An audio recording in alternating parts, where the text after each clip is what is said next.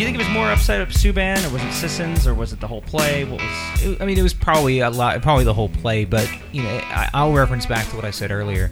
If a coach does not know Subban does that, and we've talked about the style of the Predators are trying to have very active defensemen. So Subban is doing exactly what would be expected in that situation, and what would be expected of him. He's supposed to do those things. I think the issue is he misread the situation. And he tried to do that with a forward group who is not suitable for that. So I think that it was I think the action in isolation made perfect sense. I think within the situation, that particular situation, it was clearly a mistake. He misread the play. It was a problem, and I would understand the coach being angry about that. I don't know about how angry he was, but certainly looked angry. I mean, yeah, this is a guy who's once accidentally punched his player in the skull when he got angry. Really? Oh, there's this great image. He was getting all riled up and swung his arms like he did. Like he did. Oh my, sorry, my brain just blanked in the game. So he just swung his arm. Yeah, and it was with the flag. I think he punched Voracek in the head when he was in Philadelphia. He was bam, right in the head. I think it was Voracek. It was pretty funny. Not to take anything away from the Subban coach narrative, but I'm pretty sure that they asked him after the game about that sequence where he was just cussing up a storm, and he said that the refs missed a cross-check against Bass down low, which is why he was so angry. I mean, I definitely agree with, that sort of a Subban misread the play, and that's definitely worth getting upset about, but I don't believe that's actually what he was mad about in that moment. Well, there we go. A light has been shed. You said there was no answer. Mario had the answer the whole time. That was some... But I would rather just conjecture and assume and just... Let's talk about locker room culture. Pulling off freaks.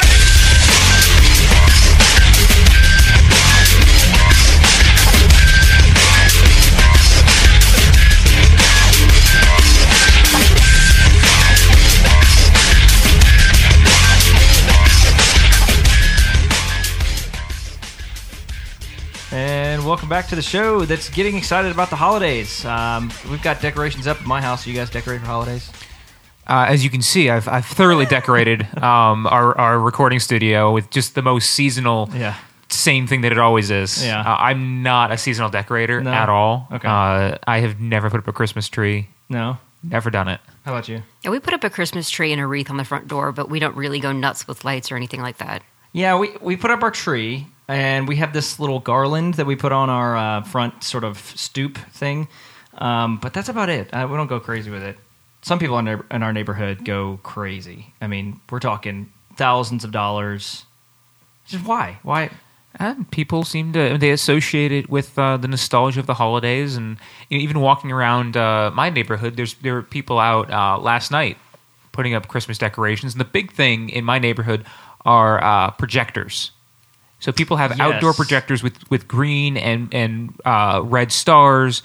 There was a couple putting up a projector that projected falling snowflakes. Mm-hmm. There was one who had a projector. It's actually on my street, where it looks like water, and that doesn't feel super Christmassy to me. It looks sort of like if you've been in an aquarium where you actually cast the light from the tank and there's on the ceiling or whatever, and you get kind of that watery.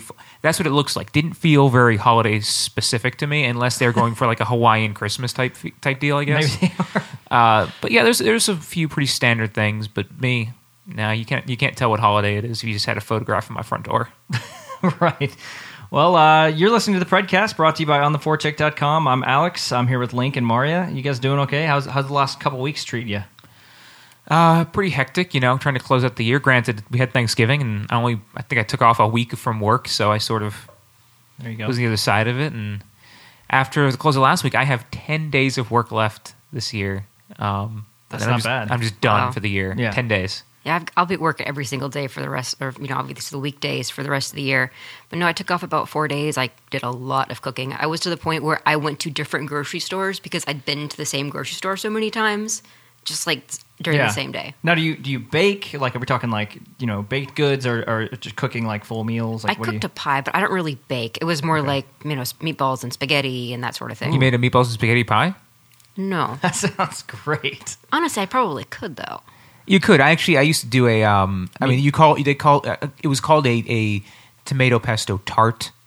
It was basically like tomato and pesto and mozzarella and things inside a pie crust, not a graham cracker, but like a phyllo crust, and it was just a tart.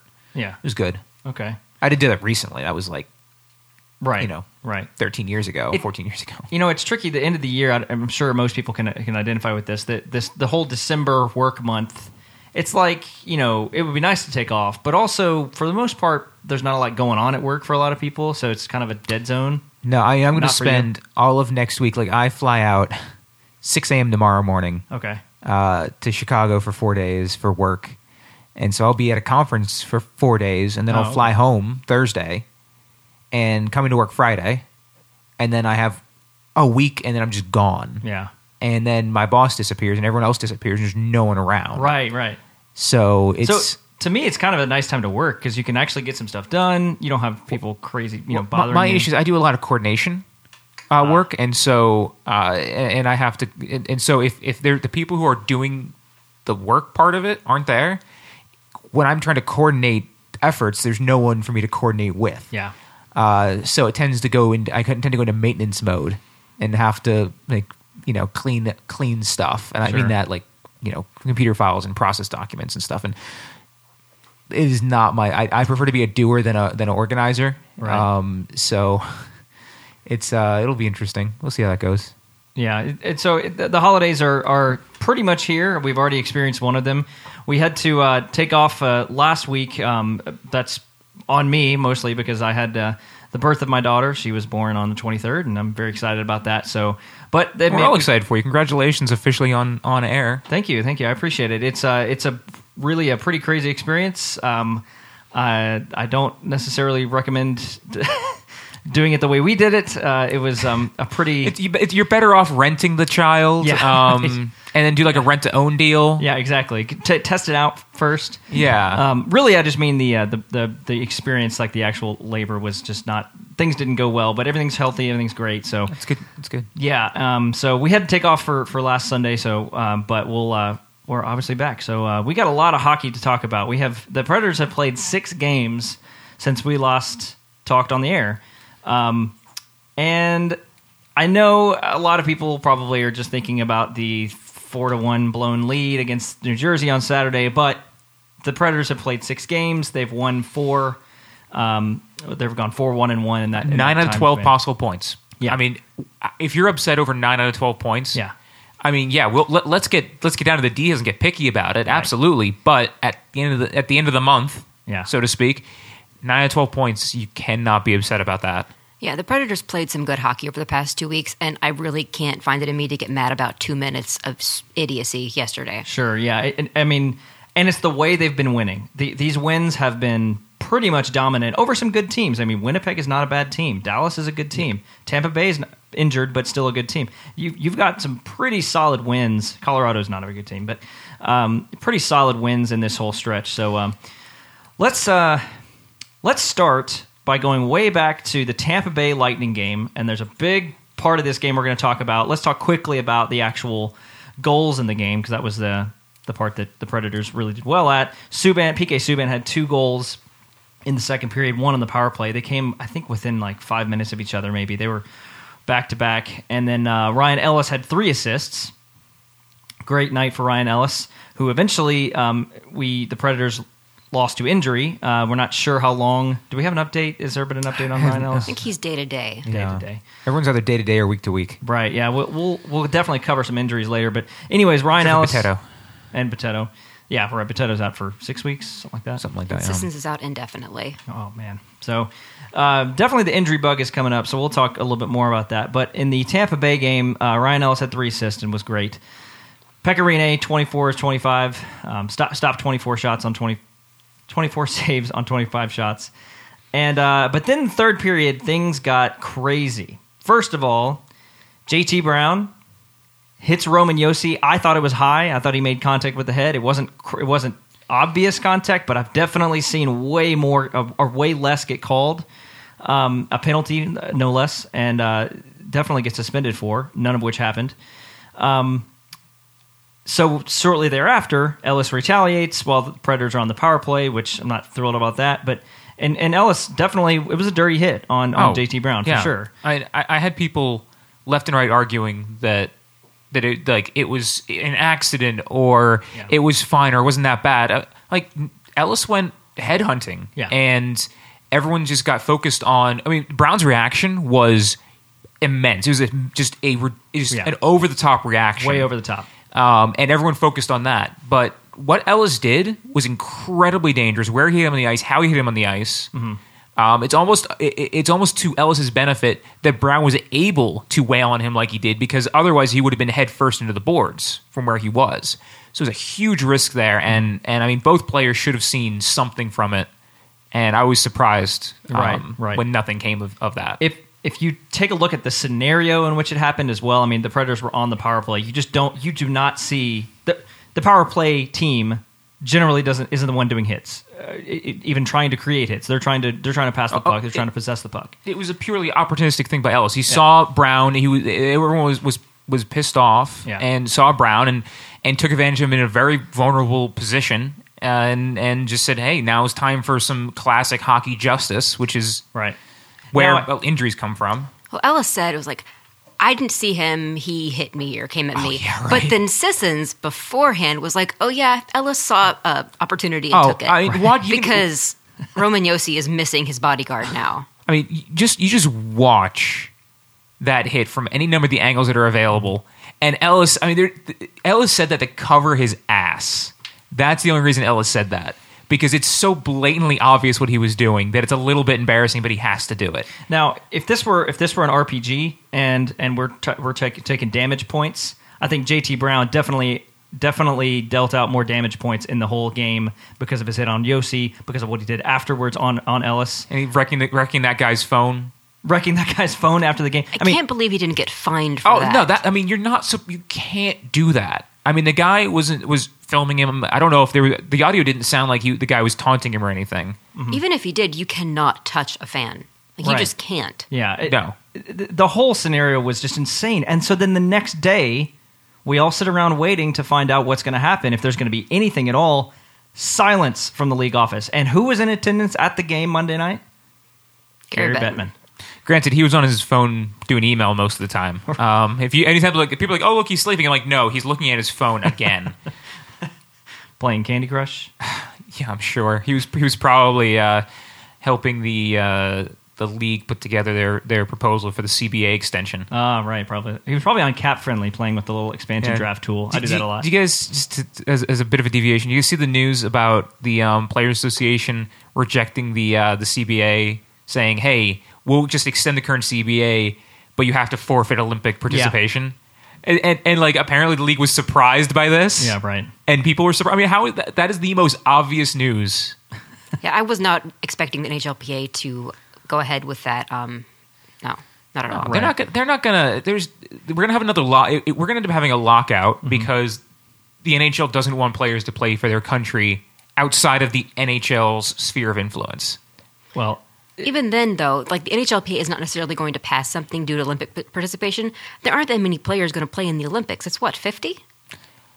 And they're as opposed to 700. Right. I mean, you're talking about the elite players. I mean, most of the players in the NHL are not affected by this at all, and would prefer to. And yet, the World Cup of Hockey is supposed to be a replacement, and is supposed to be a reason to prevent it. So clearly, it is significant enough, regardless of how many participants there actually are, that the NHL feels the need that they need to host their own event, as unsuccessful as it may have been from a viewership and financial point of view. Well, if you just keep shoving spinach down someone's throat, eventually it'll taste like candy, right? The World Cup of Hockey is spinach in that scenario. But I like spinach. Okay, well, whatever kind of vegetable you don't like. I'm not a fan of kale. Okay, kale. There you go. Superfoods. I don't like raw kale. To the league, the World Cup of Hockey is the superfood that everyone is going to like, but the rest of the league's like, no, we'd rather just play on our team and we'll play for our country, and that's it. There's this brilliant Mitchell and Webb sketch you can find on YouTube. Love Mitchell and Webb. About like it's just a very short one in a nutritionist office where they're talking about like, oh, did you just telling people like, oh yeah, well, just don't eat wheat. You're wheat intolerant. And the guy is like, I don't have time to do this. I got to go. I have to go on a talk show to talk about the newest superfood. And the one guy's like, I dare you to tell them that it's white veal. And the guy's like, yes, and he just leaves. That's a great show. If you haven't checked that out, Mitchell and Webb. I don't know how we got on this, but Tampa Bay. That's okay. My fault. Talking about so the JT Brown. We were talking about the league didn't do anything about this. I mean, I think JT. Look, Ryan Ellis was a bad hit, but Brown had.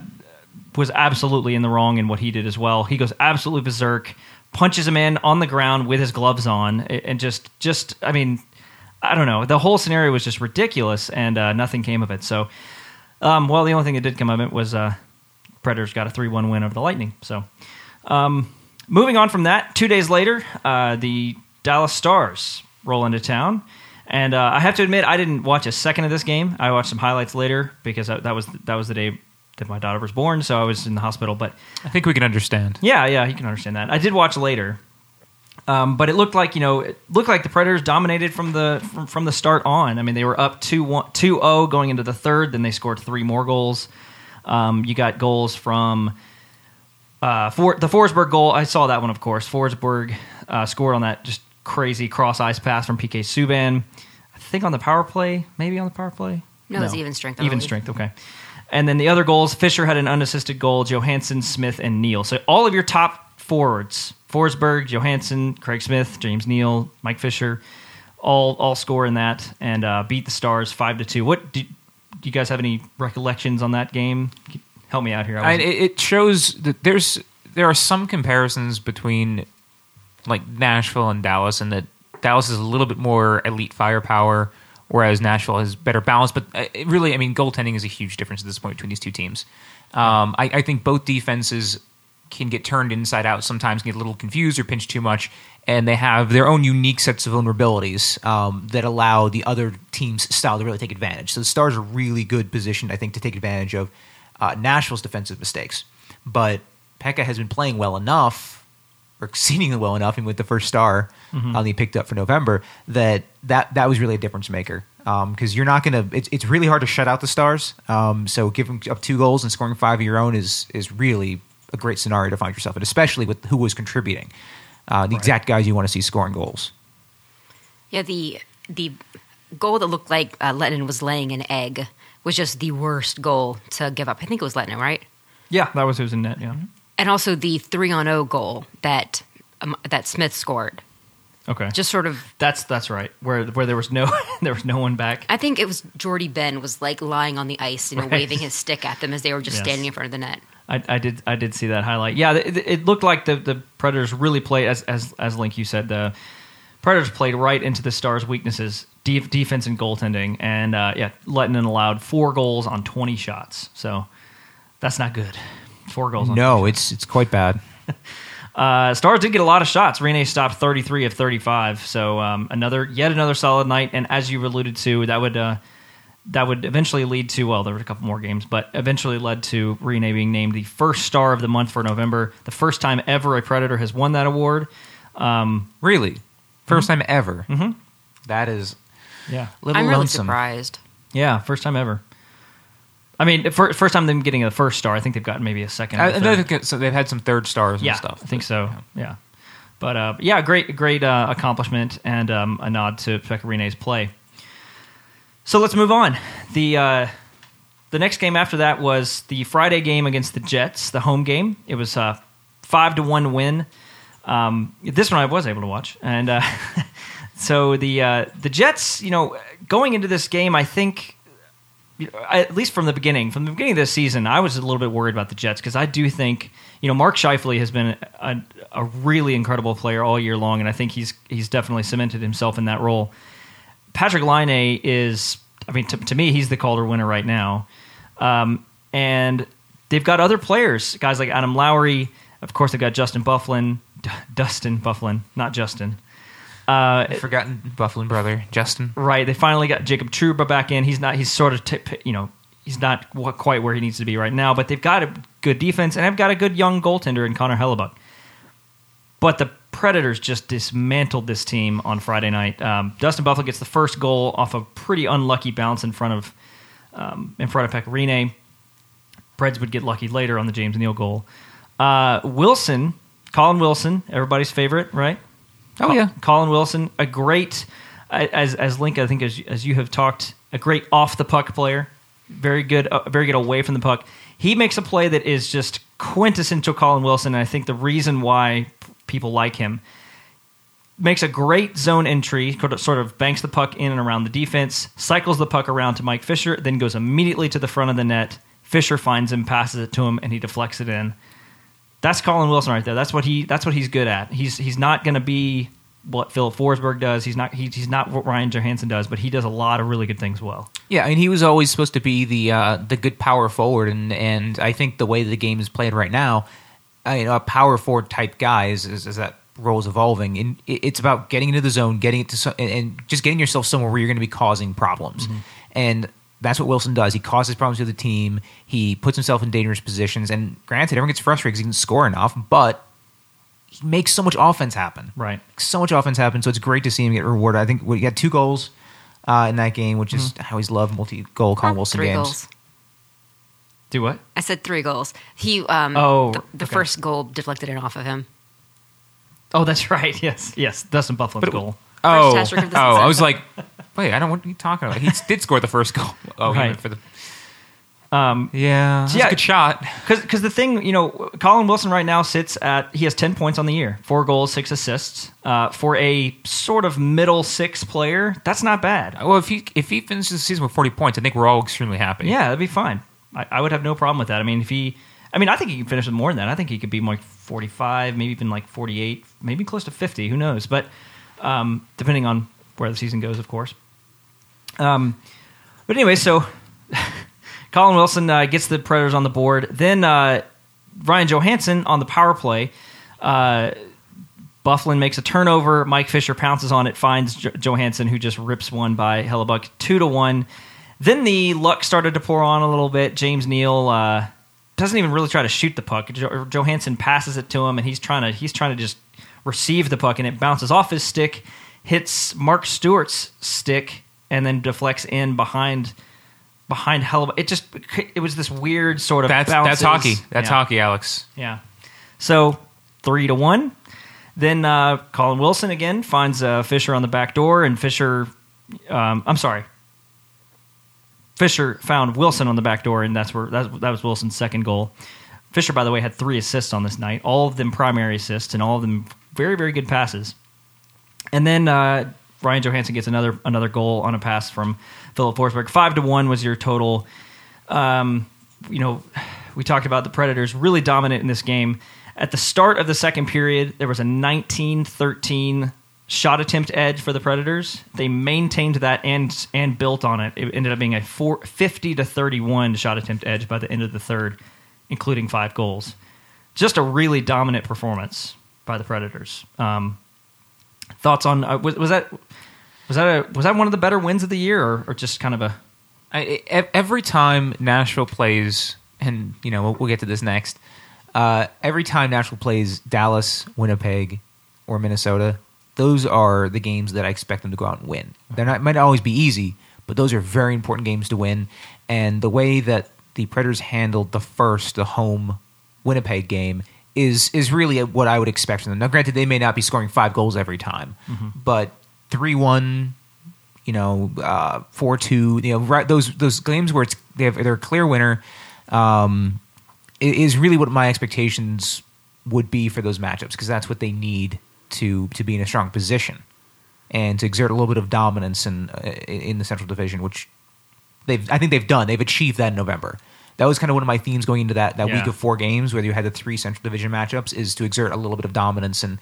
And certainly looking back at the month, I feel like they've reestablished themselves as a team, especially given the high luck Blackhawks and the persistence of Minnesota. Yeah, and St. Louis is sitting there second as well. And I can't criticize St. Louis too much, because they've got some of the right pieces, and their goaltending is slowly figuring itself out. Right. I mean, like you just said, I mean, the Predators, earlier in the year, about a month ago this time, we're sitting in 6th, almost 7th place in the Central, and they have definitely played well. Now, the rest of the division has started to play well too. I mean, St. Louis has picked it up. Winnipeg has played well. They now sit in tied for third, I guess. A bunch of teams have 26 points in the Central, but yeah, this was a good stretch of wins here. Now they followed up the Winnipeg game on Friday with Sunday's game, but before we get to that, we learned of some injuries. So Saturday, I guess it was, or maybe after the game Friday, we learned that James Neal would be out for, at the time, day-to-day. He has now been demoted to week-to-week. James Neal, week-to-week. Do we know anything about what that could be? It's hard to guess. We really don't know. It's labeled as an upper body. I don't think we know. I think at the end of the second period, there was a scrum against the boards, but I don't think they ever said, exactly what had happened. They just saw him leave, and he never came back. Yeah, and when it comes to upper body injuries with the Predators, it tends to either be a shoulder or a head issue. Yeah, but we have no idea what. Right, and I think you're absolutely right about that sort of assumption, because if it's typically anything else that's also upper body, like hand, they usually say, for example, Anthony Bitetto, they came out and said he had a broken hand. He's out 6 weeks. Salamaki, was it the same thing? Yeah, they same thing with Salamaki, right. So we're pretty sure that it's going to be something really upper body for James Neal. I don't like the fact that he's now been week to week. That's why I wonder if it's if it's a shoulder thing, maybe he tore something and it's not recovering as quick as they would have expected. If it's a head injury, then it's hard. It's hard, if not inappropriate, to put a timetable on that, right? Just because recovery is so ambiguous from a head injury like a concussion. Sure. So I mean that's kind of it's still so vague. It's hard to read into that too much without going a little bit wild. Mm-hmm. And that might be the 4th concussion that the Preds have had this season. It's a miracle that Yossi didn't get one on that J.D. Brown hit. Oh, gosh. Yeah, it looked terrible. Speaking of Colton Sissons, he got driven into the boards. Brandon Tanev in that on Friday's game, driven into the boards and then I think left the game. He's also out indefinitely. That definitely looks like some sort of head, but injury. Yeah. No, he was not there when he skated off the ice. Yeah, definitely was out of it. And then, of course, Ryan Ellis, we mentioned earlier, he's day-to-day with an upper body injury as well. So Bitetto, Sissons, Neal, Ellis, all that led to a couple call-ups, a waiver wire transaction, which is pretty rare for the Preds, and just some shuffling around. So, by the way, in the meantime, Matt Carl retired. Did we forget about him? I mean, I certainly didn't forget about him, but he seemed to perform at about the level that anyone could have expected. Yeah. More of what we saw in Tampa from him. I'm glad that he got a chance, but it was pretty clear that he wasn't going to stick around with Yannick Weber. And yeah, I mean, it was really when the signing happened, I looked at it and thought, oh, this would have been interesting, 6 years ago. And I think it was Laviolette going to one of his guys from Philly and saying, "Hey, you want to take one more spin? We need some guys to play in the bottom pairing. Do you want to give it a go?" So I mean, I get the sense that there was an understanding coming into the relationship where, hey, we want to give you a chance to play if you can play, but if not, we want you to not feel obligated to sit in the bench or do something like that. Yeah, it was worse than I expected. I expected him to get a few more games instead of, obviously being unconditional waived and then retiring. But, I mean, I didn't expect a whole lot out of him to begin with. Sure. Well, and I also think we were a little caught off. I mean, I was caught off guard by Matt Irwin being so consistent. Yeah. Normally, I mean, we've had Bitetto being consistent in the 6-7 role. We've had Granberg being consistent in the 6-7 role. Yannick Weber coming in being new. And then here's Matt Irwin, who's got, 6 points this season? Yeah. I don't think he even started this season on the roster, did he? No, he was in the AHL. He was in the AHL, yeah. And he's just sort of said, here I am. And with the injuries, shockingly, it's not too concerning because he's looked good. What's frustrating is, maybe not frustrating, just kind of inconvenient, is that Matt Call retires, then Bitetto gets injured for 6 weeks. And so now you've got, I think most people will be comfortable running Weber and Irwin as your bottom two, but you need that sort of seventh D-man, which right now I guess is Peter Granberg. He didn't look great in the game against the Devils. Maybe it was just a one-off, but you almost think that if Carl had waited a few days, perhaps he would have found another spot. I don't know, maybe not. Yeah, I mean, maybe. Clearly from what the organization did by putting, it was, I just blanked on the name, the waiver wire. The most Party? recent one. Oh yes, Party? Adam Party. Yeah. Yeah, where they put him on. He's an NHL contract. They put him on waivers so they can actually sign to an NHL contract two-way. So they had contingency plans. It's not as though Carl retiring really threw the Predators for a loop with the injuries. They clearly had, they had Granberg they can throw in. They have Party, who they felt earned a contract with this play in Milwaukee. And there's some cover, and maybe there's even some young guys who might get a shot down in the AHL. Right. And Adam Party has 330 career NHL games. I mean, I would roll Adam Party before I rolled Granberg, or even went down and called up someone like Jack Doherty or whoever else. I would roll with that guy before it ended. Yeah, I just think there's options, and Carl was uncomfortable enough on the ice and immobile enough where I think that there's good enough coverage. And if you're going that deep in your roster on defensemen, right. There's going to be issues. Yeah. So you might as well see if you can't make something new work rather than try to rely on something is going to be potentially very bad. Yeah, we're certainly scraping the bottom of the barrel, but if we're at to the point where we're calling up Doherty and Carrier, we're obviously screwed anyways, because it means all our defensemen are gone. Right, and we're essentially talking about, okay, who are we worried about taking that seventh defenseman spot right now? Because the top six are fine. Now, it's a little bit different now because Ellis is injured, but once he gets out from the top four, underneath of the... Top four. Top four. You said top six. Okay. Well, what I was saying was the defense overall, the structure of the defense is essentially there, aside from the Brian Ellis injury. So all those sort of injuries sort of happened over that weekend. That led to a couple other call-ups. Kevin Fiala is back, and they also called up Freddie Gaudreau, Freddie Hockey as they call him, and they jumped right into the lineup on Sunday. UC Saros got in the net, and the Predators just could not get anything by. That game was stupid. That was a stupid game. I think I want to say Winnipeg had 22 shots on net the entire game. The Predators, their Corsi 4 was almost 60%. Literally, there was a 5-minute stretch in the second period where Winnipeg had some chances they created. Most of their chances came in a 5-minute period, and they got one in the net, and that was it. Yeah, because it was 2 empty net goals. Poor Saros. He played so well. Yeah. The team worked so hard. I mean, that was just one of those games where nothing was going in. Yeah, the third period for the Predators, let's see. Let's do some math here. It was a 42-34 edge in terms of shot attempts at the beginning of the third period, 42-34, so they had an 8-shot attempt edge.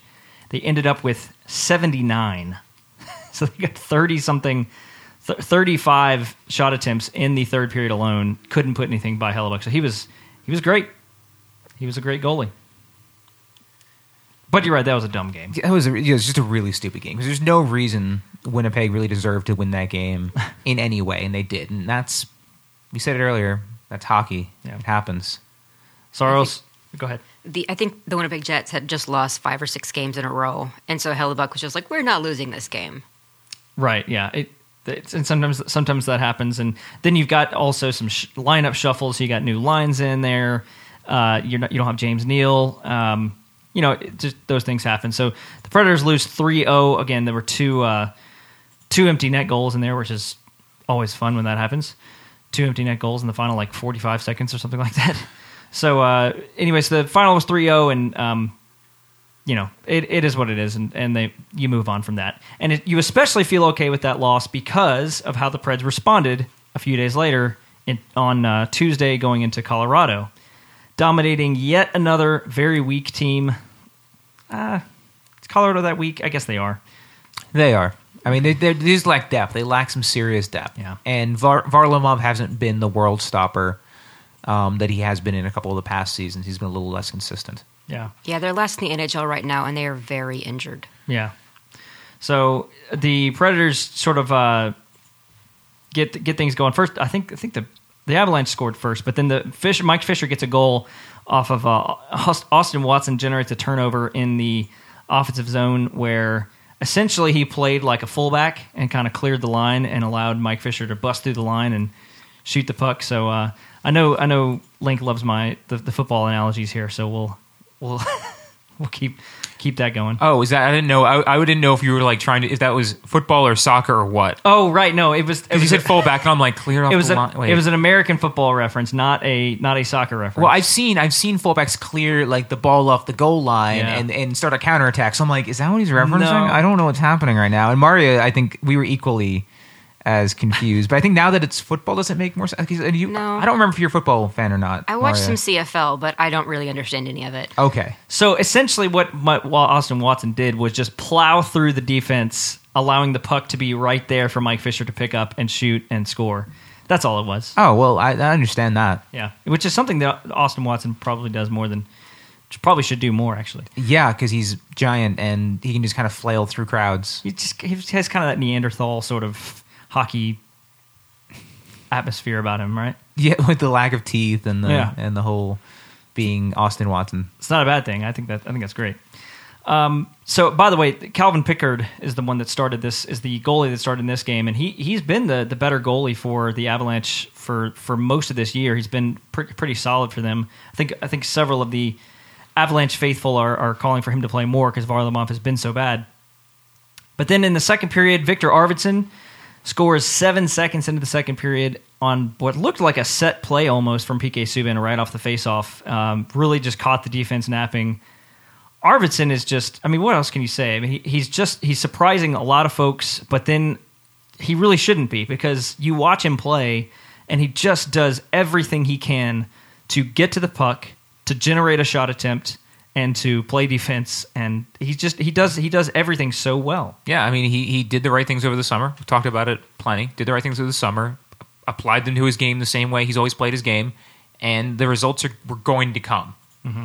He's not the most skilled player, talking about expansion later on, and I don't know if I'd protect him, but how hard he works and how he shoots the puck continuously, unlike some other players, him getting rewarded like that is great. Yeah, 7 goals, 7 assists on the year, 14 points.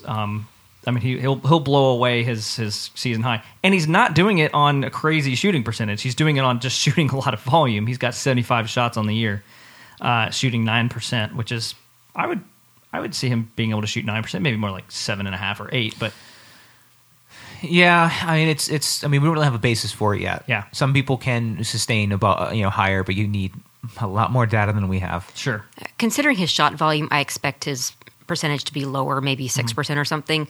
But it's like Alexander Ovechkin. The reason why he scores so many goals is because he shoots so much. yeah, right. So he can be the tiny Swedish Alexander Ovechkin. He scores half as many.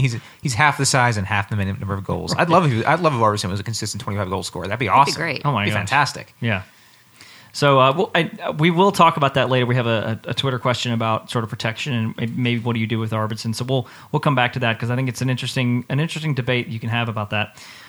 Kevin Fiala had a great game in this in this particular game against the Avalanche. He scored a goal on a rebound in front, and I think now he had 2 goals in the game against the Devils. But I think most of his career goals have been on rebounds in front of the net, which is kind of good to see. I mean, he goes to the areas where he knows he can score, and he gets rebound goals right in front of the net. Now it's probably not what he is as a goal scorer, but you like the fact that he's able to do that. It might be what he is as a goal scorer in the NHL. I mean, some of his best assets are his ability, is his skating and his speed.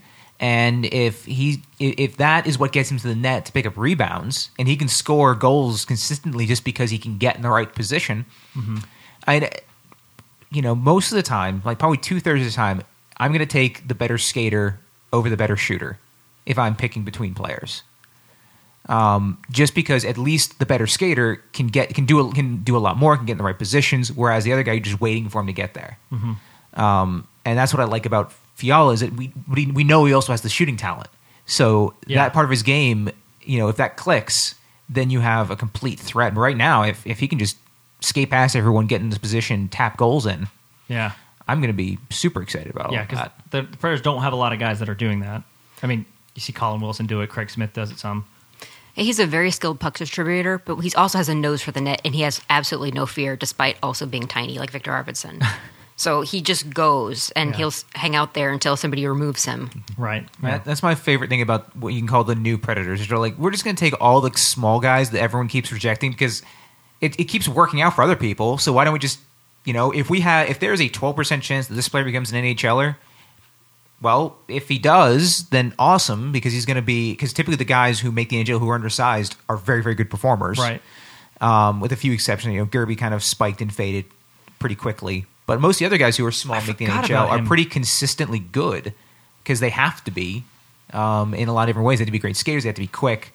They have to be contributing offensively because they're not typically going to be back checkers. Yeah, it's that whole truism about if you're a large player in the NHL, you have to prove you can't play, whereas if you're a small player, you have to prove you can. Yeah, Hellgill. Exactly. I mean, you just sparked this memory of mine of Nathan Gerby. He's 5'5". Yeah. It's crazy. Sorry, I still love the photo. Oh, God, was it Tyler Myers' helmet that he was wearing in the penalty box? He somehow ended up in the penalty box with, I think it was Tyler Myers' helmet, and just put it on, wow. and it's this massive, massive helmet. He's just sitting there like with this grin on his face, wearing this giant helmet. Does it look like when Anakin Skywalker puts the helmet on in one of the prequels? Yes. Yeah. I mean, totally just engulfing Gerby's tiny head. That's funny. Sorry, I'm just reveling in my memories of Nathan Gerby. But yeah, you look at like St. Louis obviously being the pinnacle of small guys playing elite level, but even Matt Zuccarello I think is a really good example. Blanking now, but Johnny Gaudreau?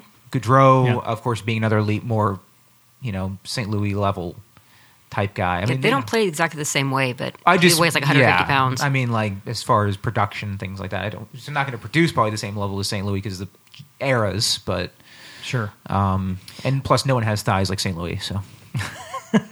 So the Predators get on the board a couple times. Rene Bourque makes it 3-2 at the end of the second. But again, the Predators just put the hammer down in the third period. Ryan Johansson scores the goal of the year so far, beating Weirkoch at the line. Deeks like he's going to go across the net, but stays glove side, roofs it by Pickard, and just a crazy awesome play. And pretty much doing it on one leg. I mean, he's kind of doing all this with just an insane amount of balance and able to put that in. Really like what I'm seeing out of Ryan Johansson right now. Yeah, even if Pickard hadn't bit on the pass, he would have still scored that goal because of how he roofed it off the crossbar. Right. Yeah, exactly. Ryan Johansson has 5 goals, 11 assists, 16 points. So three players have 16 points right now. Subban, Johansson, and Forsberg. Of course, Forsberg only with 2 goals in that, but that, if you got 3 guys, especially one of them being a defenseman, 2 of them being your top 2 forwards, I mean, you're doing pretty good if you got that kind of production. Then later, Austin Watson deflects a puck in. Let's see. This was the game this was the goal where no one even really knew it went in. The red light didn't really go on. No one really knew where the puck was, and then all of a sudden, was it the one that got caught up in like the corner of the net? Yeah. And no one knew where it was. No one knew where it was. So that's a Patrick Kane special. That's a Stanley Cup winning Patrick Kane special. Exactly. And all of a sudden, the Predators are just congratulating themselves. But I actually seen this. I don't know if you guys have watched a whole lot of other games, but I've seen this happen a few times. It happened in a Pittsburgh game, I think, where there's been a lot of kind of like not knowing if they're scored. Like there's been some situations where a red light goes on, but then the ref waves it off, or the ref calls it a goal. Red light's not on. There's just been some weird, strange goals scored. So the reviewing has been very important. There's been a lot of good reviews on goals this year that I've seen. That's about the only thing in the refereeing or in the officiating that has been pretty consistent and good because they're getting it right. Now, there's a lot of other things that are not good, specifically with a lot of the physical fouls that are being called, and with the suspensions or lack thereof. But then Mikko Rantanen had a goal in that game, but the Predators eventually win 5-3. Rantanen and McKinnon, that combination, Rantanen and McKinnon, is going to be a really good combination in the future. I mean, that's going to be one that the Predators not just the Predators, but a lot of teams will have to worry about. But in the meantime, that's about it. That's pretty much all the Avalanche have. They have that, and they have Matt Duchene, and that's all they got. So the Predators were able McKinnon. That's what I was saying. Rantanen and McKinnon, that combo. Yeah. Missed that one. Yeah. But Rantanen's good, and he'll be good for years to come. So so that does it.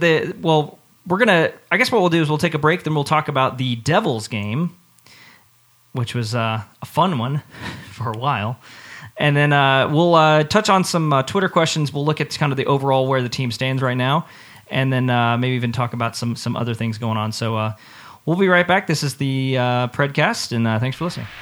These days, you need a partner current in latest website design standards. One that also provides quality support services like hosting, email, e-commerce, CMS, and more. And you need a partner experienced in online branding and marketing, like social media, search engine marketing, rich media, and email marketing.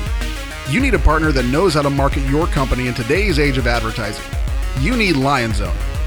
Their professional staff and partners have the know-how, creativity, and experience to help you reach your marketing goals. Contact them today for a free consultation at 615-353-0402. That number again is 615-353-0402. Or you can reach them on their website at www.lionzone.com. LionZone, Nashville's leading internet marketing agency since 1999.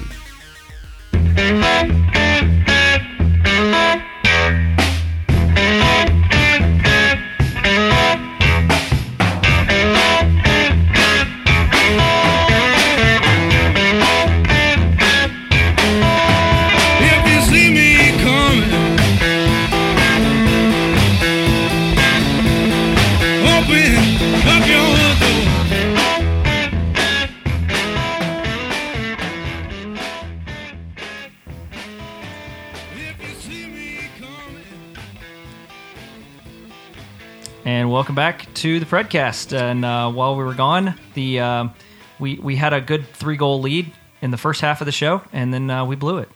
It's gone. We blew a 3-goal lead. That's devastating. It was 4-1. It was 4-1. Can't believe it.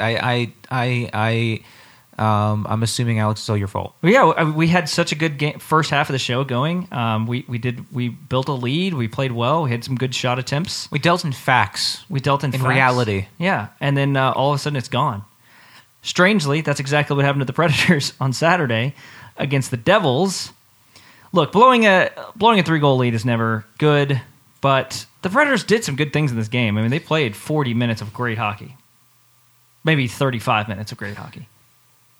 Okay, 30 minutes of great hockey. For the whole game, I think they probably played 50 minutes of great hockey. 50? Yeah, I would say 50. I think, yeah, I mean, I just credit the, of the 3 goals they were scored in the third period, 2 of them, I think one of them was just a solid goal, and then I think the other 2, the first 2, were really the issue ones. So the power play goal, it's a power play goal, whatever. It was a good shot, it was a good goal. But the 2 that really, I think, led to that got the momentum going, they were at they were like 30 seconds apart or something like that to start the period. I mean, the first one was like Pekka makes the save, the puck, it gets deflected directly onto Camilleri's stick, and that's an easy tap-in goal. I mean, it's call it a bad bounce or call it Pekka directing the puck in the wrong direction, whatever. The first save was made. There was no one to cover or pick up Camilleri. He was in the exact right spot. Finished it. And then, I mean, the one that bugs me, though, is the green one. Because Fiddler manages to, like, deke through the defense, which is sad enough.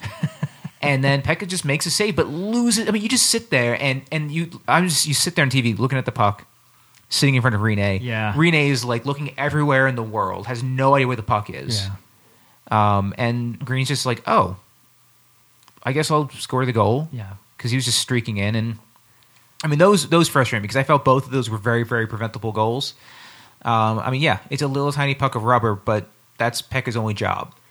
Well, especially on the 4-3 goal, which was the second one there that Green scored, the way the defense handled that was just awful. They got deked by Vernon Fiddler. Yeah, and then That's bad. when Pekka made the original save and then completely lost where the puck was, there was nobody clearing it out. Petter Granberg was just hanging out by the circle. Okay, Yeah. so Green just beat every. And granted, I think Green's like he's one of the consistently good defensemen in the league. He doesn't get a ton of credit, except when people talk about guys who are consistent in the league who don't get a ton of credit. Green always comes up. So here's a fun game. Andy Green has played 665 NHL games. Any guess on his goal total for those 660 games? 7. You're not terribly far off. 38. He basically Okay, averages. I was way off. Well, Yeah. but to be honest, you weren't. But in a typical year, he scores like 4. I mean, that's so. Yeah, your point is exactly on. You're on point there because he gets no goals, and I doubt that any of those 38 are even. Most of those are probably not like rebound goals in front where he pounces on a rebound like that. So Yeah, Yuck. but I think that's some of the game. The Predators were the better team. They had some bad mental mistakes to lead to 2 goals, and they take a penalty. You don't do that late in the game when the other team's got the momentum. You avoid taking those penalties, but now they're chasing, and then it's the Predators in overtime, and the Predators are a disaster in overtime. as soon as they took that penalty, given how well the Predators had played on the penalty kill, especially at home, I was like, they're due. It's time. They're going to give up a goal here. I don't know how it's going to happen, but it's going to happen because I don't know, what were they, like 25 of 26 or something crazy? They had a crazy record on the penalty kill, and I was like, they're about to give this up.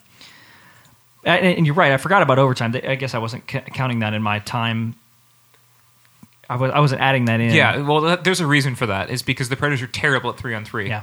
They did some neat things that got the crowd, interested, but they were terrible. They did even though they held the puck for maybe 3 minutes, they did nothing with it. God, it's just so frustrating because you see, I watch other teams play in overtime.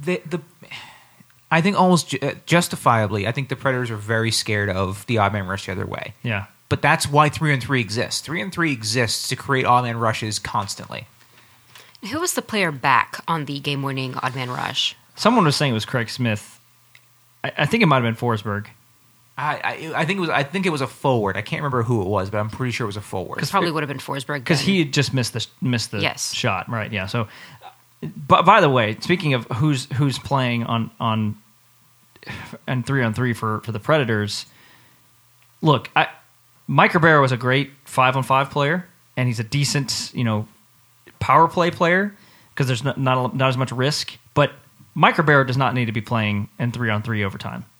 You've got enough players that can play out there, even with James Neal out, that he does not need to be out there. That is a heart attack waiting. I mean, nothing he does out in 3-on-3 is going to really generate a scoring chance in the way that 3-on-3 generally generates scoring chances. And he's just a risk out there all the time. I mean, he is one turnover away from losing the game. Now, that's not how the Predators lost, but look, Yossi, Subban, Ekholm, Ellis, even though he's injured, Johansson, Forsberg, Smith, Wilson. Arvidsson was out there. I would put Kevin Fiala out there before I'd put Ribeiro. Would be one of the last players I'd put out on the ice for 3-on-3. You're looking at the shift chart for yesterday's game. I think only 4 players did not take a shift in overtime. Yeah. So if they have that many people who can roll out there, why would you roll out somebody who's going to attempt to walk the blue line at 5 miles per hour? I didn't understand it. He played. I think he had 2 shifts out there, and I guess the thought was they didn't have James Neal, and so they needed another top 6, I guess, forward. Well, I mean, look, Ribeiro has 11 assists on the season right now. So you have a guy who with 11 assists, 12 assists, and you say, well, you put the guy who nothing can make plays happen. Yeah. No, Yeah, but that's just not how 3-on-3 is played. It's not. Yeah. I mean, it's there to create rushes. You need guys who can skate and skate. Yeah, the fact for that they 5 were minutes able solid. to have 2 entire shift changes while the Devils were stuck on the ice was kind of amazing. But I don't know if they got a single shot attempt off. They just skate around the net and skate around the net looking for an open spot, but. They were playing 4 corners. I mean, 3 corners. They were trying to. No, that's the problem. They were playing 4 corners with 3 guys, so that's just exactly. that's a lot of time and effort. Yeah, that's the Predators' geometry in overtime, apparently. But bottom line, if you score 4 to 5 goals a night, you're going to win a lot of games. You're going to win a lot more than you lose, unless you're Dallas, I guess. And Pekka Rinne was fine. I mean, it certainly wasn't his best game of the year, but you just don't expect to blow a 3-goal lead. And when you blow a 3-goal lead, it is not just one player that does it. It's a lot of players. Let's back up just a second. Kevin Fiala had 2 goals. That's great to see. He almost had a hat trick.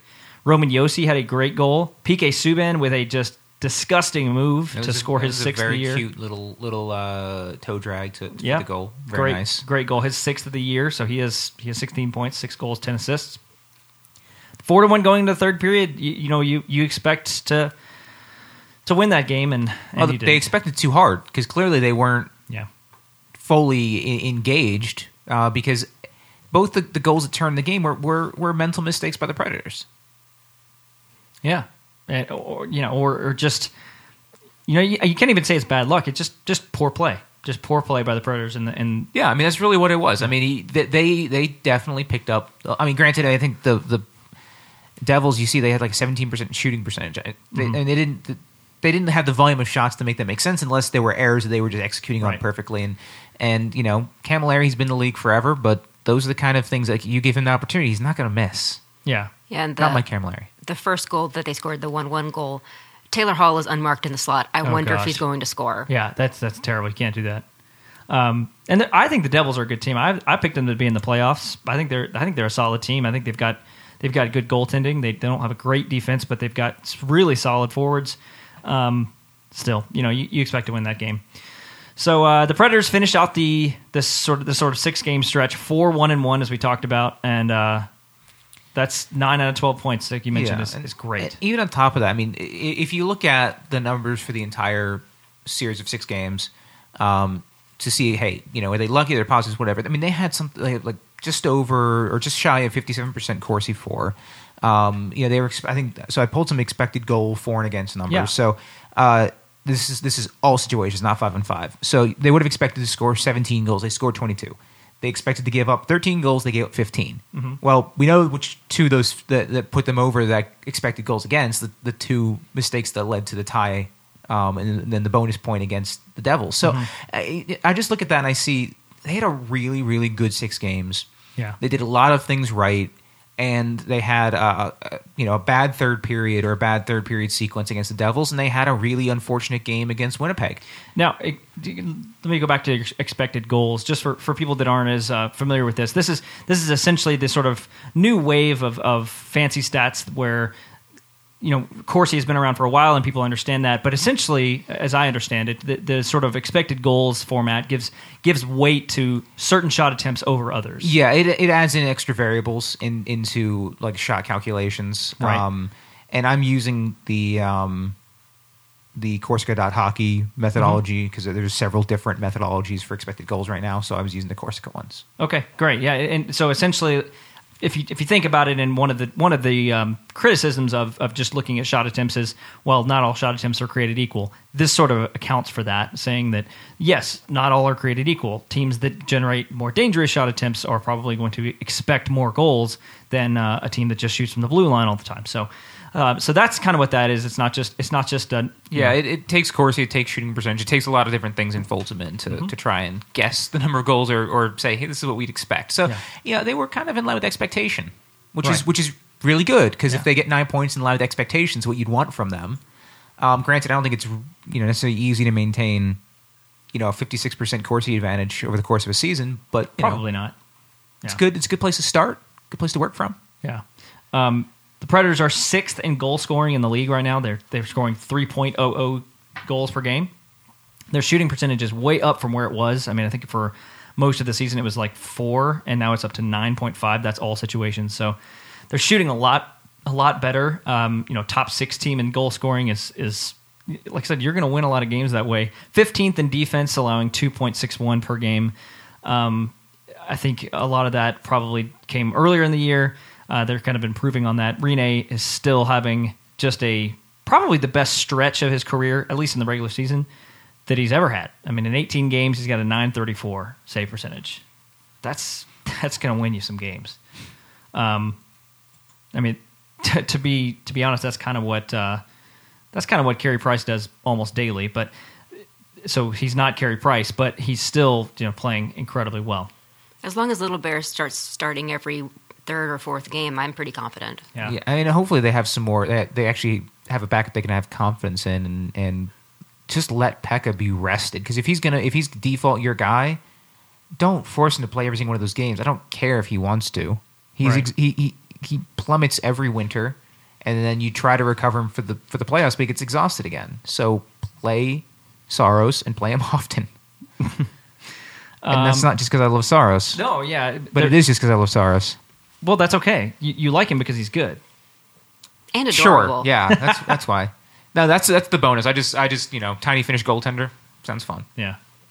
So let's get to some Twitter questions. We only have a few. A couple of them are. One of them might take a little bit longer, so we're going to kind of narrow it down. But at Win3317 asks, would a Kevin Fiala hat trick last night have earned him instant endearment from fans, or would they have scorned him on free hat night? What do you think? Would fans have thrown their free hats to the ice? There's nothing better than a hat trick on free hat night. Yeah, I mean that's the dream. The dream is a hat trick on free hat night because everyone in the building has a hat, and also if you already have a hat, you're not throwing away the hat that you spent money on. That's true. So there's double bonus. There's an absurd number of hats. But these hats are cool. Mario has one. I've actually seen them.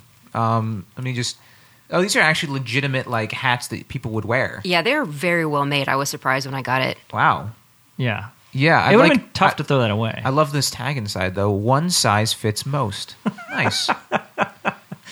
Actually, you know what? I think about it. That might not fit Chris Martel. That hat might be a little bit small for him. Okay. Does he have a large head? I don't know. He does have a large head. Yeah. Okay. But no, I was The biggest head in hockey during in the Predators Winnipeg media. game. I think Wilson had 2 goals, and someone else, was it Fiala, had 2 goals? Yep. And I was hoping that no one got a hat trick because I'd have to throw my actual hat that I spent money on, and my head right. was cold. Okay.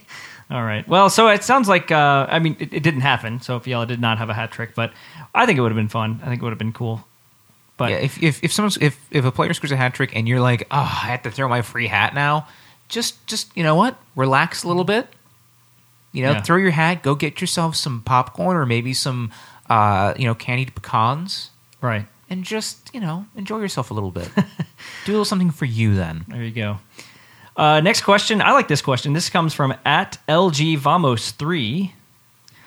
He says, I know it's early, but if you could phone tap one GM, not David Poile, on deadline day, who would you choose? So you have access to phone tap a GM in the NHL on trade deadline day. Who would you choose? I think I would choose Jim Nill. I would want to listen to Jim Nill try to not sound desperate for a goaltender and try to in talking with whoever it is, Islanders or anyone who's maybe possibly shopping a goaltender, him be like, well, no, we feel comfortable, but we would like to try to get, maybe a goaltender to not just be terrible. I think that'd be fun to try to hear him try to not sound desperate about his goaltending situation. I think I'd like to phone tap Stan Bowman just to see what he's going to try to pull off this year. And it probably is not going to work, just like last year with that trade for Andrew Ladd and whoever else he decided to get. Yeah. But it's always a lot of interesting drama. Okay. I also might like to hear Ron Francis just to hear if, just really hear the other side of the conversation on, I can't believe Ron Francis, this is going to give us someone really good. He's going to make a terrible trade and we're about to make it. Oh man, I've got a couple things that stand out to me. Because who is in charge of the Florida Panthers at this point? Right. Like, Good because point. the GM is the coach now, right? Like it's Tom Rose now the coach. Is he still GM? So just for this whole chaos and Right. the fact that they're struggling more than they're struggling quite a bit. So you want to phone tap them now? I want to phone tap them any point. Yeah. So that's one I would love, and then the other one I would love to phone tap George McPhee. Oh, yeah. Yeah. Just to find out, like, what the hell is he doing? I think most of the phone tap is going to be, it's like you really didn't know that the parachute team had the Golden Knights name? It's like, I didn't think there was any issue or it wasn't confusing. Well, they are a military, like a prestigious military. You're like, I didn't, yeah.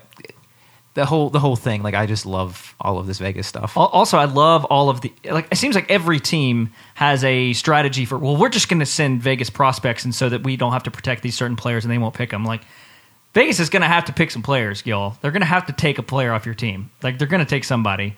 Not everyone. They're not going to stock up 30 draft picks. I just think that's funny. Like, there's every team has this sort of like, well, all we have to do is we can protect who we want, and we'll just give them incentives for not picking, whoever player X. They're going to pick somebody. They're going to have to pick somebody. Just get over it. I don't know.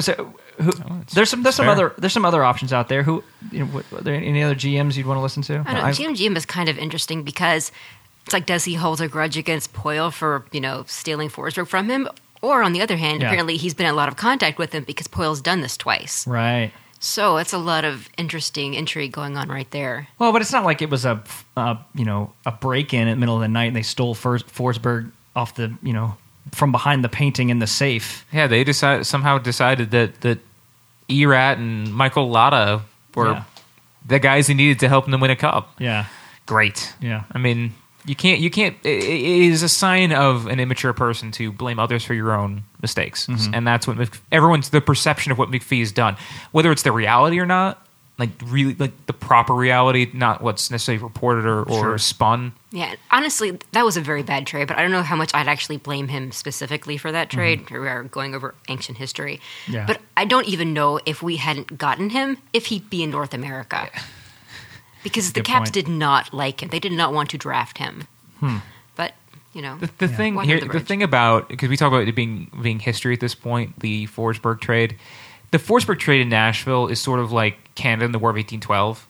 It's like the United States does not care about it, as much as it may be an embarrassing moment or whatever. And certainly the Caps are like, they're over it. They're over the Forsberg trade. They've moved on. But Nashville fans love to go, hey, you remember that time you got Martin Erat and Michael Latta and we got Philip Forsberg? Remember that? Well, it's totally a War of 1812 scenario. Well, every single time Forsberg does anything good, you get Capitals fans in the comments section crying about it. Yeah. So, honestly, it's sort of a little bit of reverse trolling. Yeah. All right, so let's go to this question since we're talking about George McPhee. At fluff_tail says, with the expansion draft coming, should the Preds protect 3 defensemen, 7 forwards, 4 defensemen, 4 forwards? Now, early on, I think everyone was just kind of like, well, they're going to do 4D and 4 forwards. There's no way around it. There seems to be maybe a movement towards convincing them, not convincing them, but maybe suggesting, hey, Victor Arvidsson's playing really well. Calle Jarnkrok has a great contract. They've got some great forwards. Yes, they have 4 defensemen they'd like to protect, but could they potentially protect 7 forwards and 3 defensemen and maybe go around and incentivize Vegas? I know we just talked about this. Incentivize Vegas to not take Ryan Ellis and trade them a draft pick or trade them an AHL player or something like that. So, I mean, if you're doing 7 forwards and 3 defensemen, which 3 defensemen are you protecting? So I think I think you protect Subban, Yossi, and Ekholm. So, I mean, you may have the argument that Ekholm has had kind of a much rougher year this year, and so he may be less attractive as a pickup. Possibly. Okay. I'm not saying there's any legitimate thing. So you might say, oh, well, if Ellis the one we're really worried about, we just protect him and maybe gamble on Ekholm. And I think, by the way, I think Ekholm would be the only pick right now for me is because the pairing with Subban seems locked down right now. Yeah, and I also have questions about Predators' pipeline for defense as is. I think that certainly plays into it. Like, if you lose one of Ekholm or Ellis, who's the next guy who's going to be stepping up into a top 4 role? I don't know who that is right now. Granted, it's going to be a while before Nashville has to make that decision, so there may be some younger guys who are ready. But yeah, it's very tricky with the defensive corps. I mean, that's why it's 7-3 or 4-4. Yeah. I mean, the NHL recognizes the premium that you can place on a defenseman since there are so many fewer. There's fewer of them. Mm-hmm. So yeah, it is very, very tricky, and we like people who like fans of every other NHL team, as you were saying, Alex, all are just like, oh yeah, we'll just throw incentives. They'll just have the team throw incentives at them, and that'll be fine. And then they won't take any of our players. We'll be fine. I still say you try to find an actual player to send to Vegas, some way to send them a player that they want, that you also feel that can be parted with. Mm-hmm. Not easy again, but none of this is going to be easy. Mm-hmm. But if your idea is that you're going to send incentives to keep them from drafting a particular player, if you have Ryan Ellis or Ekholm versus Yarncrook or Arvidsson, which player could you actually give incentives in order for them to not pick them? If Ekholm or Ellis is exposed, it doesn't matter what you offer. That player is getting taken. That is a first pairing defenseman. Yeah. They're just getting taken. I mean, the deal has to be worked out before you release a list of who you're protecting. Yeah. Because the second you release the list of who you're protecting, Sure. all of the negotiation power goes to McPhee. Exactly. Yeah, it Instantly. has to be done beforehand. Yeah, for sure. Because you're right. I mean, Ellis would be instantly probably the top defender. I mean, if you look at potentially who the defensive pool out there is, he would probably be the number one defenseman on that team. Maybe the number two. I guess it depends on someone. I am prepared to be very surprised for when all of these protection lists are put out there. It wasn't that long ago that we saw the was it the TSN draft list, fantasy draft list for Golden Knights, and it was like looking through it, it just looked terrible. Like, why would you? Like, what were you assuming? And there were players on there. There was a player on there who was protected, who has like on a no movement clause, who has to be protected. So I don't know. Like, maybe they were assuming that the player would change it. That's what I assumed that either it was a no movement that had like a gap, so they assumed they would get traded or something. But there's just so much confusion that even the guys at TSN are screwing it up. Yeah. So that just tells you how difficult this is going to be for the GMs. Well, and it gets tricky sometimes with some teams have issues with the requirement on who you leave exposed. With the two forwards have to be signed for next year and have played a certain number of games.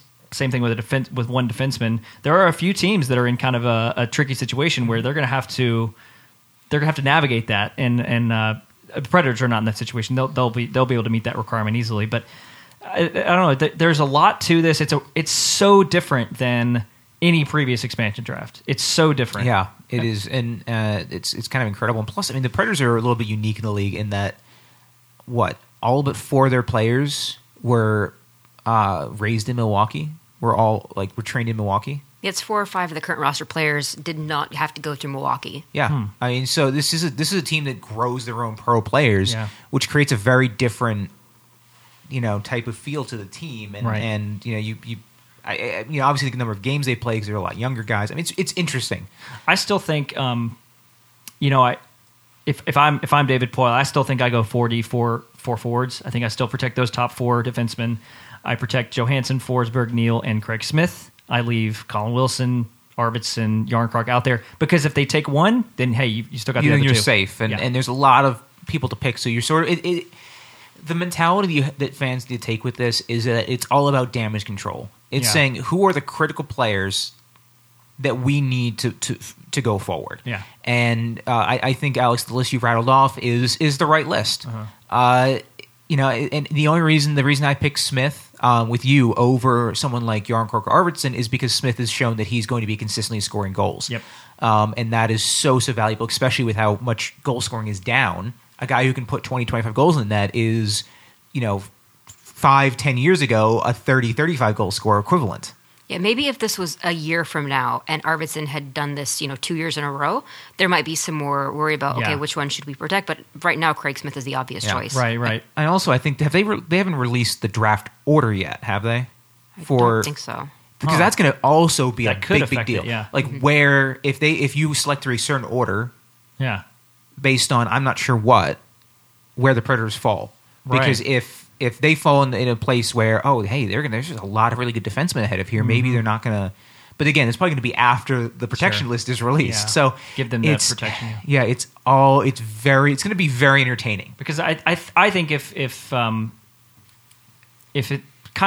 Predators protect who we think they might protect, I don't see any way that the Vegas does not take Yarncroc, just because that contract is just too good for an expansion team, which would mean that Colin Wilson would stay. Victor Arvidsson would stay. So I think there's an argument. I think there's also an argument that they might pick up Wilson. I agree. You think so? Well, he's honestly not that expensive. Yeah, he has a inconsistent history of personal point generation, but he has a very strong history of just creating offense and being able to play with a lot of different types of players. So he's a very diverse player. He can play in a lot of situations.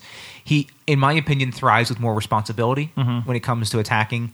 And in a place like Vegas, he would have a lot more responsibility. Granted, Yeah. you can say a lot of those things about Yarncroke. Yeah. I just think Wilson has another level of skill that Yarncroke doesn't have. Yeah, I think it depends on what kind of team they want to build. If they want a solid defensive, because Yarncroke would be a bedrock of a sort of solid defensive two-way team. I mean, he's an instant penalty killer. He's an instant, top six center that can play on the wing if they need him to, and he's a great, defensive and offensive forward. So it's tough to see. I could definitely see them taking Wilson as well, but it's probably one of those three. I wouldn't think that they would take Arvidsson just because I think he's just largely unproven. So I think he has an RFA at the end of the year. But I think Predators fans can expect Arby to stick around, I think. All right, so we talked about some expansion draft stuff. We answered some Twitter questions. We had a few other. We kind of let the Twitter question bag open a little bit too late, so we don't have a ton, but we'll definitely get to you next time for sure. Let's go ahead and look ahead at the week. Well, it starts tonight. The Predators play the Flyers at home in about 4 hours. They play the Flyers tonight. They play the Avalanche on Tuesday. Then they go to the Stars on Thursday, and they play the Coyotes on Saturday. So 4 games this week. 2 of them Central Division teams. 1 of them against a weak Coyotes team, and then the Flyers, who knows? Who knows what you're going to get? Yeah. I mean, this is a team that has really good possession numbers, has Great really offense. fun forwards to watch, has some good defensemen, but a lot of young defensemen, and Andy McDonald, who's a disaster. Yep. And then 2 goaltenders who are not playing anywhere near the levels they've played. I mean, they're getting, the Flyers are getting Steve Mason in end of his Columbus career style Steve Mason. And what's his name is injured? The other guy, Neuwirth is injured. And Neuwirth is injured. So it's a Flyers team that's always been a bit of an enigma. Again, I'll say this throughout the season. I do not expect the Flyers to make the playoffs. I don't think they have the tools to do very well in the playoffs, but that's not the point. Their point is to get their young guys experience so that in a year or two they are a juggernaut. Mm-hmm. So it could be another shootout tonight. If you liked 9 goals scored on Saturday, you could see about another 9 more tonight. Of course, now that I said that, it's going to be like 2 to 1. Yeah. So 4 games this week, total of possibly 8 points. What would you like to see this week? Considering that they just came off of a really productive stretch of games. I mean, they could, if they took a step back, it wouldn't be terrible. I think we would all be disappointed, but I'd like to see them get at least 6. 5 or 6 I think would be good. I mean, 6, woohoo. 5 is probably more realistic, but I hate giving out overtime points. So I'll go with 6. I'll confirm with 6. Yeah, I agree with 6. Okay. There really should be no excuse if they lose on Tuesday to the Avalanche. Of course, now that I say that, they probably will. Yeah. But that team is incredibly injured, and they've already shown how much they can dominate that team. I think the Dallas game in Dallas on Thursday is probably the least likely win. Yeah, and I totally forget. Like, I literally wrote down my predictions for the week for games, and I just totally So I had I was picking a win versus the Flyers, a win in Colorado, losing in Dallas, and then beating Arizona. Yeah. For 6 points in the week. That sounds right. Yeah, that's a good prediction. Yeah, I knew I did that. I'm like, why am I not using the notes I wrote? One final thing before we close up here.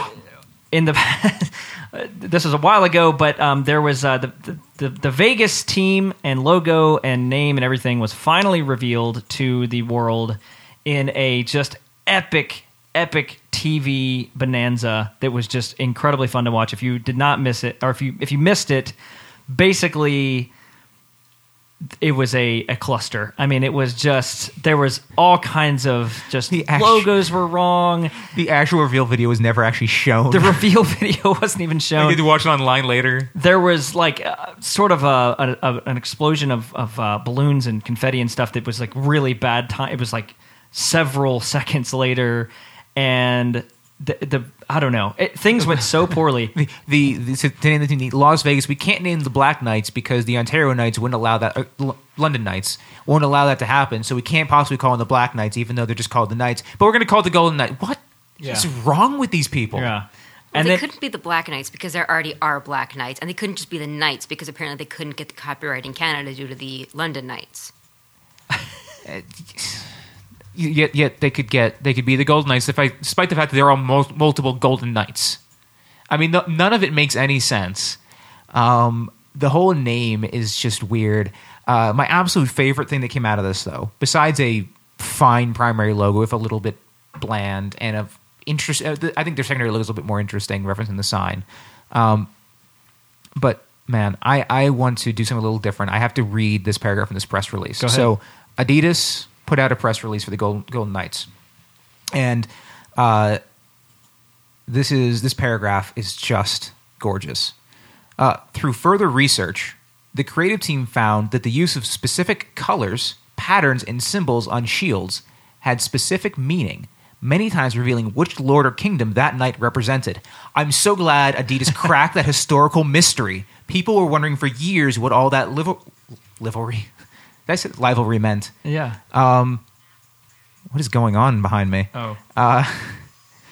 With this newfound research, the team decided to place the knight helmet on a shield for the logo. What? As it was the perfect way to create a logo that represented the city of Las Vegas.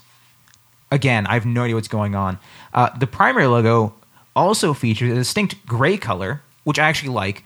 But this gray color was inspired by the dark, steely look of a knight's armor, giving the Golden Knights a unique color profile within the league. Now, I mean, yeah, I love gray, the gray and gold. It is different, but like the gray is supposed to look like steel armor, whatever. And then so with the combination of the helmet and shield and the primary logo and the swords and the secondary logo, the ID system symbolizes strength and honor, key principles for the new team to uphold. That paragraph is so written by a copywriter. Yeah. And I just can imagine the design team reading that, just shaking there. This is from Adidas? This is an Adidas press release. Yep. That's insane. That's probably... That is just one paragraph, and this thing is like 8 paragraphs long. It sounds like there were a bunch of notes that all the designers had on a whiteboard, and then Yeah. somebody just walked in and wrote a paragraph about it. That's exactly right. They had them all on the board, like colors, knighthood. Okay, so put that in It's there. not the secondary logo represents the team's commitment to the community of Las Vegas. Yeah. I love like copywriter designers speak because there's always this detachment between a copywriter and a creative like graphic design team, and this is just so apparent right here.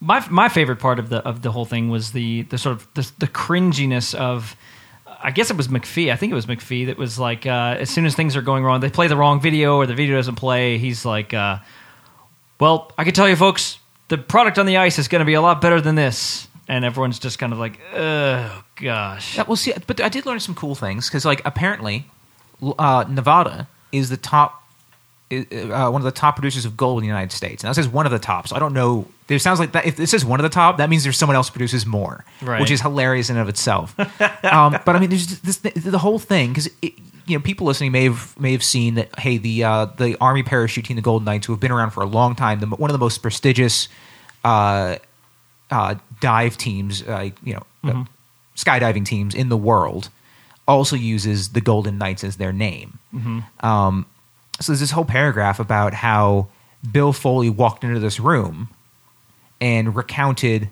the myth of the original Black Knight. So starting with Black Knight, and then mentions that, hey, Bill Foley's a graduate of West Point, whose mascot is the Black Knight. Right. So clearly, McPhee was already fixated on the Black Knight and having some military connections to it. And so that was served as a key inspiration. And so, when I look at this thing and I hear about the Golden Knight now the Army skydiving team coming in saying, hey, you really should have, like, why didn't you even ask us about it? Like, you can't use this. I mean, Foley clearly knew. Like, he had to have, I think that there's quotes of that he was fully aware and decided there was no conflict. And that the lawyer said there's no conflict because no one would possibly confuse them. Mm-hmm. But, I think there's a clear path where Foley's like, originally he wanted the Black Knights. I mean, I would think that was known. But he couldn't use that probably because of West Point. So instead he used another name. He used a more obscure one. Right. To keep so he can still, so there's still that military connection in the Army. Mm-hmm. But he said, oh, well, it's distinct enough where he can definitely get away with it, and his lawyers gave him the thumbs up. I think it's going to be really interesting. I don't presume that they'll change the name or be forced to change the name. I think that the Golden Knights, the Las Vegas Golden Knights, will do some sort of donation or something to the skydive team or something along those lines. Just because I don't think the league would have cleared it otherwise. I don't see that happening. But the whole thing is just hilarious. I like the Las Vegas placeholders. I don't think there's any real legal like copyright thing where they would just be disallowed from using the name, or that the parachute team could say, "Oh no, you can't use that name," because if they don't even have a hockey team, obviously there is no conflict or confusion, which is the major thing about copyright. But the fact that Foley is obsessed with having been from West Point and the Black Knights and all that stuff does make the connection a lot more easy to draw. Yeah, and I think if he had the one thing I think Foley and his team said, well, it's better to ask forgiveness and permission, because I think if they had asked the Golden Knights would have had a chance to say no, and then they would have been in probably, and we would have ended up with like the Nighthawks or the Desert Knights or something even more off the board. So I think this was, my opinion, it's easier to ask forgiveness than ask permission. Yeah. And honestly, I think they will just eventually drop the golden part and just be the Vegas Knights. Yeah. And the reason why they couldn't do it originally is because of the London Knights and being able to get their copyright in Canada. Okay. I just think the NHL should get over their aversion to gambling references. Just, you know what? There isn't Well, there. but I don't even think you need to go there. I think there's a ton of good names out there. Well, yeah, but everyone wants it to be thematic in some capacity, right. and Sure. Foley's got a fixation. Yeah. But I mean, if the NHL wasn't so adverse, then it would have opened a massive series of options. The logo looks cool. I like the logo. The logo is adequate in every way. I think it's going to look a little lost on the jersey when they reveal it. I think it's silly that they had that reveal and they don't even have a jersey yet. I think that's Adidas. I think that's Adidas' fault. I mean, we were, some of the jersey nerds were expecting the new Adidas model to be released. I don't think the Adidas model's ready yet. I think they're still figuring out how to make it work, and maybe even ads trying to make that work before they release anything. as long as it's not. I'm worried with the way the logo looks. I'm worried that it's going to look something like what Anaheim has, which would be a disaster. I'd like it to be cleaner, just something, just very simple, kind of just the logo, maybe a little bit of work around the outside. But I think it would look really neat if it's just kind of a just one solid color, logo in the middle, just real classic look. They're going to have on the sleeves and the waist, they're going to have little ramparts in gold. Oh my Little gosh. golden ramparts all the way around. Oh my gosh. Well, you know the Kings are gray that they're wearing this season for the 50th anniversary. Yeah, you mean the silver? I think you mean Silver. silver, Mario. Yeah, I don't really follow their copy very much, but maybe something like that with like the shield with the logo in the middle or something like that. Yeah, I think It's gonna be a much darker gray though. Yeah. It's gonna be a much darker gray because we saw, and also there's teal, so they have gold, teal, and There's like teal? dark gray. Yeah. If you go to, that's like the third color, isn't it? Ice Aesthetics. I think they're .co now. They've got some different shots where they're trying to figure it out because there's been some different releases, and sometimes it looks like black, and sometimes it looks teal, sometimes there's gray. So right now, the full color palette is speculated to be. It's not like a teal like the Sharks teal. It's a much more muted shade. Okay. But there's some gray, and there's definitely a third color. There's a little bit of red, of course, and there's some gold. Which honestly, all those colors feel pretty Las Vegas to me, and they could make it work if they're careful. And I think they already show like some of the numbering. It looks like there's some red stenciling on the numbering. Oh. Okay. Just a little bit. So it could be pretty interesting. And no one's sure if they're the final numbers because they use the countdown numbers. People think those might actually be the jersey fonts and numbers. They were using the countdown. And those had some red highlighting on them. Yeah. Okay. So there's a lot of unknown stuff. But I mean, I'm kind of a jersey nerd and color, NHL color nerd. So I'm pretty excited. Good or bad. Yeah. Because I'll have fun either way. Yeah, it's fun to see new color schemes and a new kind of jersey floating around out there. Yeah, I mean, I'm just glad it's not solid black. I mean, granted, not going to be too many shades off. But at least it's not another black jersey. Yeah. So we're one step closer to doing that. They still don't have a coach yet. So I don't know. Gallant could be in the hunt. What if that happens? Gallant, or I was looking at a list of some potential coaches for that team. You know who here might be available? Mike Keenan. Mike Keenan? Iron Mike Keenan. Oh, okay. Bob Hartley was one option. Yeah, but I always suggest Mike Keenan. This particular article I'm looking at also says Mark Crawford, Paul McLean. Oh, bring in the Walrus. The Walrus? They have a mustache. McLean with the huge mustache. Oh, really? I don't think I remember that. Oh, yeah. Okay.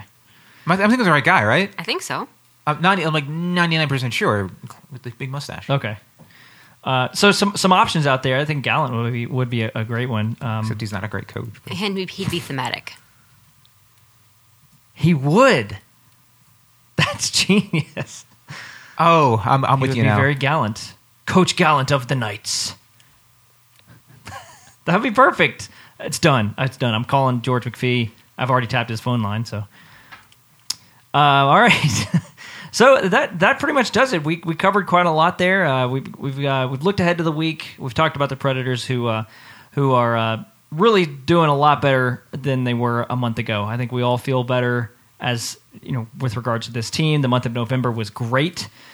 So far, the month of December is undecided, so we don't know yet. But things are going well, and the Predators play the Flyers tonight at 5. You going to the game?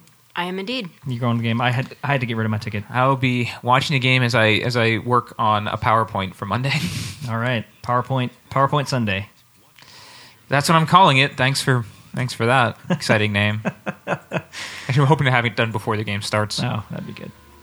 So until next time, you listen to the Predcast. I'm Alex. You can follow me at AlexDarty1. He is Chris Link. You can follow him at 3D Link. She is Maria. You can follow her at _Maria_K. Thanks for listening.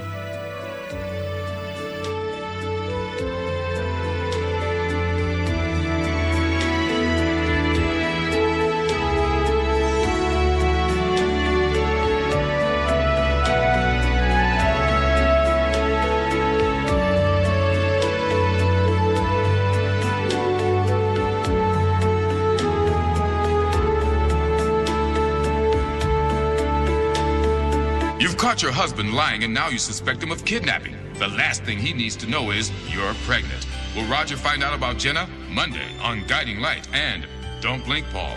And don't look away. Something terrible could be going on with April. But if you get involved, she may really get hurt. Monday on The Young and the Restless.